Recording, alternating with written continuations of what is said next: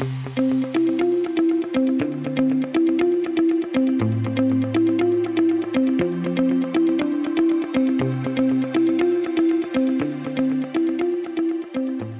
is going on, everybody? Welcome into another edition of the Daily Energy News Beat Stand Up here on this gorgeous Thursday, July 27th, 2023. As always, I'm your humble correspondent, Michael Tanner, coming to you from an undisclosed location here in Dallas, Texas, joined by the executive producer of the show, the purveyor of the show, and the director and publisher of the world's greatest website, EnergyNewsBeat.com, Stuart Turley. My man, how we doing today? Beautiful day in the neighborhood. I'll have to pay you for that intro. Yeah, you just take it out of my tab. We have a great, speaking of menus, Stu, we have a great show lined up for everybody. We appreciate you guys sticking through here on this Thursday. First up, where do total recoverable oil reserves stand? This is a great article from RigZone covering what's actually going on and the amount of oil and gas reserves out there. Next up, good to beat on Goldman Sachs. They see oil price rising on record demand. Stu will dive into this article, talk about what Goldman Sachs bulls are saying now. Quote, it's a way to destroy the dollar. Jim Rickards warns of supply chain fragility amid BRICS currency plan. You know, we're very scared of what's going on with BRICS. So Stu's going to dive into and always keep us on our toes. New spin. Yeah, new spin on it. We like it. And then finally, any fast tracks Indonesian natural gas development with Chevron acquisition. Stu will kick it over to me. I'm going to quickly touch on oil and gas prices. We did see the Fed raise 25 basis points. Nothing really new there. The market's actually held up fairly well, only down about basically flat considering what happened today. So we're mainly going to cover a couple earnings that dropped, big weekend earnings. So you're going to hear a lot from me on that front. You know, we've got Hess, EQT, and Matador. Each of them, I think, have really interesting nuggets, which we will cover. Northern Oil and Gas, one of our favorites, also dropped their guidance in which they expect. So I will cover all of that and a bag of chips in my segment, guys. But first, as always, check us out. World's greatest website, www.energynewsbeat.com, the best place for all your energy and oil and gas news. Stu does a great job curating that website, making sure it's up to speed on all of your oil and gas news needs. Guys, dashboard.energynewsbeat.com, the best place for all of your energy data news combo. Going behind a paywall soon, so get it while you still can. Hard at work at V2. Questions at energynewsbeat.com. Where do you want to begin, Stu? Big show today. Oh, we do. We're going to have a lot of fun. And this one where I'm going to kind of lean on you a lot, like I normally do. Where do all the total recoverable oil reserves stand? Now, this is kind of important, and I didn't realize there was a few things in there. This one, in a statement sent to RigZone, Rystad Energy revealed that according to its research, the global recoverable oil reserves now stands at 1.624 trillion barrels. Okay, down in here, it says 1.624 trillion barrels are technically recoverable. Fewer than 1.3 trillion are likely to be economically viable before 2100 at an average Brent price of $50 a barrel. I mean, this is quite a wide range in 2100. You know, you sit there and take a look, 1.3 trillion. What's half a trillion between friends, or a quarter of a trillion? 300 billion. I mean, that's not a huge thing. What I don't get is, so they break it down here. So number one country coming in was Saudi Arabia, obviously 273 billion barrels. Right. Which I want to come back to Saudi Arabia for a second. Second was US with 168 billion. Russia was third, 140 billion. Canada fourth with 122 billion. So we're not slim on oil. I'll tell you that much. No, I'm not slim either. In fact, round is a shape, and I'm trying to lose 25. So the real question is, how do we know that Saudi Arabia number to be true?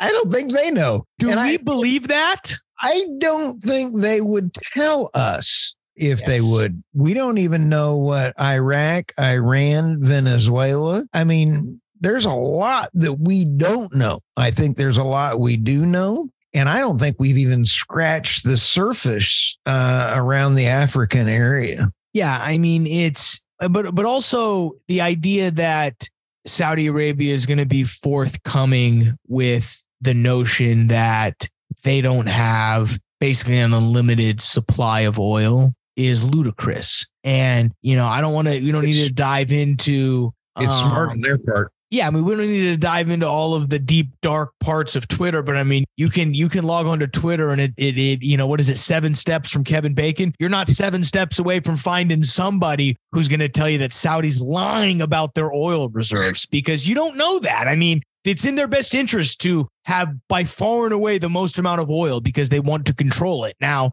you know, would Rystad want to, you know, is Rystad taking money from Saudi Aramco? Of course they are. So of course they're going to come out and say, oh yeah, they're going to back them up. You know what I mean? It's like Pfizer handing the data to the people and saying, here's the data you should look at to write the thing. It's like, okay, cool. As they calmly pay off government officials. What did Absolutely. So, yes, that's what I thought you said. Yeah, that's exactly what I said.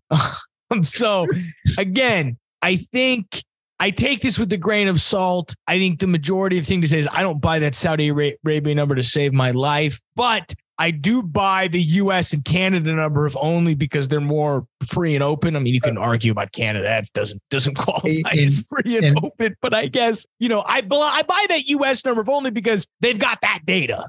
And there's a couple, when you go down to the previous total reserve reports, they had the previous one at 1.7. So the trending is they think that there's a little bit less. The country with the most proved oil reserves at the end of 2020 was Venezuela with 303 billion. Well, absolutely. I mean, that's not a shock. The problem is it's extremely expensive to go get that. You're talking about extremely heavy crude that requires massive steam flooding. I mean, you basically need $100 oil to make it profitable. So point is, no infrastructure anymore. You got to rebuild it. Yeah, I know. Got to come through us now. Sucks to suck. Yeah, unless we fund it. Just kidding. Okay, coming around the corner to any more thoughts on oil analysts? Yeah, let's go to, speaking of oil analysts, watch me pull a rabbit out of my hat. We've got Goldman Sachs sees oil prices rising on record demand. I don't know how to even talk about this one.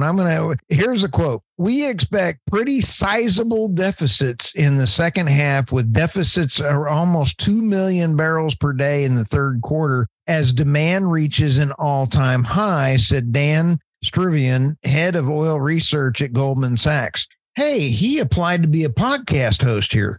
He did. He's about to take my job. He didn't have your sense of humor. According to Goldman's Struvian, we expect U.S. crude supply to slow down pretty significantly to a subsequent place of just 200 barrels per day from here. Rig count fell to 669 last week, according to Baker Hughes. So, I mean, basically what they're saying, $86 oil. We stand at basically $79. I mean, I think this is a whole lot of nothing. Like, I agree with Goldman Sachs in this point, but I wouldn't call this a bullish outlook by any stretch of the imagination, which is funny coming from the king of pump. This was a nothing burger, kind of like saying they're about to go arrest some politicians and nobody shows up, not even the politicians. Absolutely. Speaking of that, Saudi Arabia's crude exports declined below 7 million barrels per day in May. Interesting. Wow. All right. What's next here? We got to talk BRICS. Okay, let's go to BRICS. It's a long way to destroy the dollar. Jim Rickards warns of supply chain frailty and BRICS currency plan. This article is phenomenal, and I've already reached out to him to come on the podcast. He is a 7 different book. Is sold out. It was his recent best-selling book, Why Broken Supply Chains Would Cause Big Inflation. Oh yeah, we've had a bunch of it, but I've been reading some of his other stuff, and I'll let you know as soon as he calls me. If I have to get off this podcast because he's calling, I'll let you know. I love one of his line in here. Rickards points out, Putin has been very patient about this. The deal is in the grain deal is what he's referring to. He had a deal. Ukraine was not living up to their end of the deal. Putin says we are the ones getting attacked, so screw the deal. What's that going to do to the price of grain? It's going to send grain prices up, and that's already up 10% in a matter of days. Now, here's where it fits into BRICS and everything else. Mm-hmm. Putin's over there. Putin and Kiev already had a signed contract, and the U.S. bagged it. So here he is again, and Putin had a grain deal with Kiev, and they backed out and redid it. So old Putin's over here tired of everything, and it's coming in. But here's where it gets down to it. BRICS, Michael, as you know, is going to be a gold-backed security. Yep. He comes down into here and says, you don't actually have to have gold in order to be a gold-backed security. I'm kind of interesting on this. So then what does that make it? I mean, the scary part is that what BRICS decides to do is going to be extremely influential around the world. Exactly. Here's what he says. Let's say the brick, quote unquote brick, or their dollar is worth 1 ounce of gold. Today, that is 1,970 per ounce, except the brick is not anchored to the dollar. It's anchored to gold, which stands in the middle of this equation. So the dollar is the price of gold going up or down all the time, which means the dollar or the brick exchange rate is going to go up all the time. They don't have to back it up with gold. They actually don't need any gold. If you make your currency anchored to gold, you will want the price to go up or down. You want the price of gold to go up because that means the brick is worth more in the dollar. To summarize the rest of the article, he says all you have to do then is you get off the dollar, you have a fake gold standard that you're going to use, and then crumple the supply, and everything's going to go to hay in a handbasket. He's just outlined a whole blueprint on how to take down the dollar. Now, everybody was saying that we go to BRICS, it could be years and decades. If you have people that really understand the supply side of things, you combine BRICS and a gold standard with somebody trying to kill the supply side, that's a really, really quick, I found this very, very important. Yeah, no, I mean, I think, as I'll say it again, I sound like a broken record. What BRICS decides to do with the currency is scary because they're going to have a lot of weight influentially. Who are the companies in BRICS? Brazil, Russia, India, China, South Africa. They're just like the biggest economies in the world. So, I mean, when they get done with BRICS Plus, Michael, 50% of the world's population will be in it. And Energy Newsbeat. Don't forget that. What's next? Okay, let's go to the last article here, dude. Anyway, more on that author. He is a good dude. Okay. ENI fast tracks Indonesian natural gas development with Chevron acquisition. This one's pretty big. ENI announced the acquisition of Chevron interest, including the operatorship in the Indonesian blocks named Genal PSC, Chevron 62%, Rapak PSC, Chevron 62%, and Mascar Straits, PSC, Chevron 72% in the Kuti Basin offshore of East Catalman. ENI already has a 20% in the non-op. This is pretty cool because this is actually showing LNG, natural gas, is huge and it's here to stay. I just visited with a gentleman in Croatia. He's dealing with Germany and American countries working on getting long-term natural gas thing. I was visiting with a gentleman in Brazil yesterday, and I'm then visiting tomorrow with somebody in Yugoslavia. So it's nuts what's going on around the world, dude. No, you're keeping up with it. Gas is, obviously important for energy security. I think as we're about to see with some of these earnings, it doesn't necessarily turn out well on the investment bottom line, but that's from an American stand. So that's what I think we'll find out. You got anything else, Stu? We've got earnings to cover. Go earnings, go. All right. Well, we'll quickly cover. We got oil prices here, $78.99 as we record this, about 6:30 here on the 26th. So, basically sitting at $79. Fairly muted day. Obviously, we did see the Fed come out and decide to raise rates 25 basis points as expected. I think the key is they were wishy-washy on what the next trade was going, or the next interest rate trade was going to look like. Maybe a 25 basis points increase. They did leave the possibility that there was not going to be a development raise. So an increased rate. So, again, we'll see how the chips fall on that one. We saw a few earnings drop today, and I think it's important, and I'd like to cover just one of them. One, we'll talk about Hess. Give you guys an idea how much oil prices have to do with earnings. You could talk about we joke about acquisitions, we joke about production, we joke about all this stuff. All you need to know for an oil and gas company is what's the oil price. Why? Because for Hess, 3 months ending in 2022, $723 million in the 3-month span. Wow. That same 3-month span this quarter, $155 million, a 82% loss. Reuters can't figure out what to say. They're crisscross. Obviously, the people who write the articles are different than the people who write the title, because their title is oil producer Hess beats profit estimate on U.S. production boost. First sentence, oil gas producer Hess on Wednesday reports an 82% year-on-year decline. You got to get on the same page, folks. Now, they did beat net production, specifically with some higher Guyana guidance. So good for them. They did come out and say some interesting things. But I bring this up only to say, Stu, oil prices mean everything in this business. So don't let anybody fool you otherwise. Speaking of IR Guy of the Week, Matador. I love these guys, Stu. They dropped earnings today. You know what? And you know why I like them? They're founder and chairman and the CEO. I like that. Okay. Second off here. The other thing I love, you got to scroll 10 minutes down their press release before you see anything about cash flow. It's all BOE, oil. Here's what we're doing. You finally come down here. Oh, sweet. Net cash flow from operating activities, $449 million. Adjusted free cash flow of about $77 million. Net income of about $164.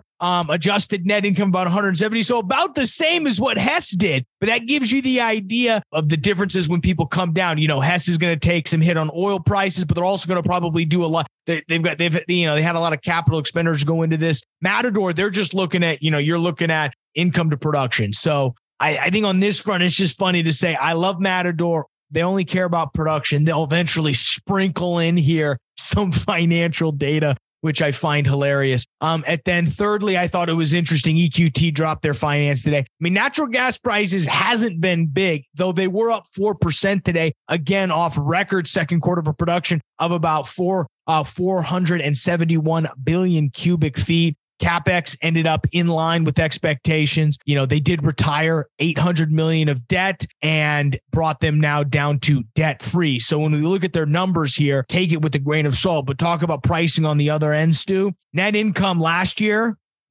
or 3 months ending in 2022, $891 million. This quarter, negative $67 million. Oops. And that's, again, has a lot to do with debt retirement. Okay. So you're going to go ahead and retire a lot of debt. That's $1 difference on average realized price, and no necessarily difference when it comes to their overall CapEx expenditures guidance, only up about, say, $100 million. So that doesn't incorporate for the difference. So, I mean, it's you see why that overall net loss, or what we call net income, the street doesn't trade off that, because if it was true, EQT would be in the tank. Why? It's because you have to look at, again, the total of their balance sheet. Again, they're also ESG heavy. So IR Guy of the Week right here, they released, they got to put in there that they released their 2022 ESG report. So we got to love that. 20% year-over-year reduction, scope 1, scope 2 emissions. We got to love that. So, but, about $1 less on realized pricing translates into a pretty large change. But again, that has a little bit to do with the debt retirement. And that's really interesting, Stu. So you got to give them an idea. They have no credit facility borrowings currently, and only $25 million in letters of credit under their $2.5 billion credit facility. They're gearing up for something. The other thing that came into my mind is they're gearing up for a purchase. They're clearing the decks. They're clearing their debt decks for a purchase. That's my bet. That was my next comment, was they're getting the war chest open. Yes, they're coming up with cash on hand. We do have a couple other earnings. We've got Chevron and Exxon announcing later this week. But it's going to be a full week earnings. I thought there was some interesting tidbits there. You have any thoughts, Stu? Have you seen anything as these numbers have rolled out that piqued your interest? No, not on the numbers right now, but we're not done with M&A. M&A, I think, is going to heat up here before too long. I think you will. I don't think I think that's a pretty common belief. I've seen a lot of articles written about that. I would agree with that sentiment, that I think the war chests are being driven, because I think there's at $80, everybody's happy. You can find something that looks good on paper as a buyer, and sellers' prices look good to sell. I missed that one point on, Toby there on EQT. So when you sit back and take a look at that, I missed even that he was moving that money around. Totally missed it. So yeah, maybe not, but maybe. But that's a great analyzation. Good job.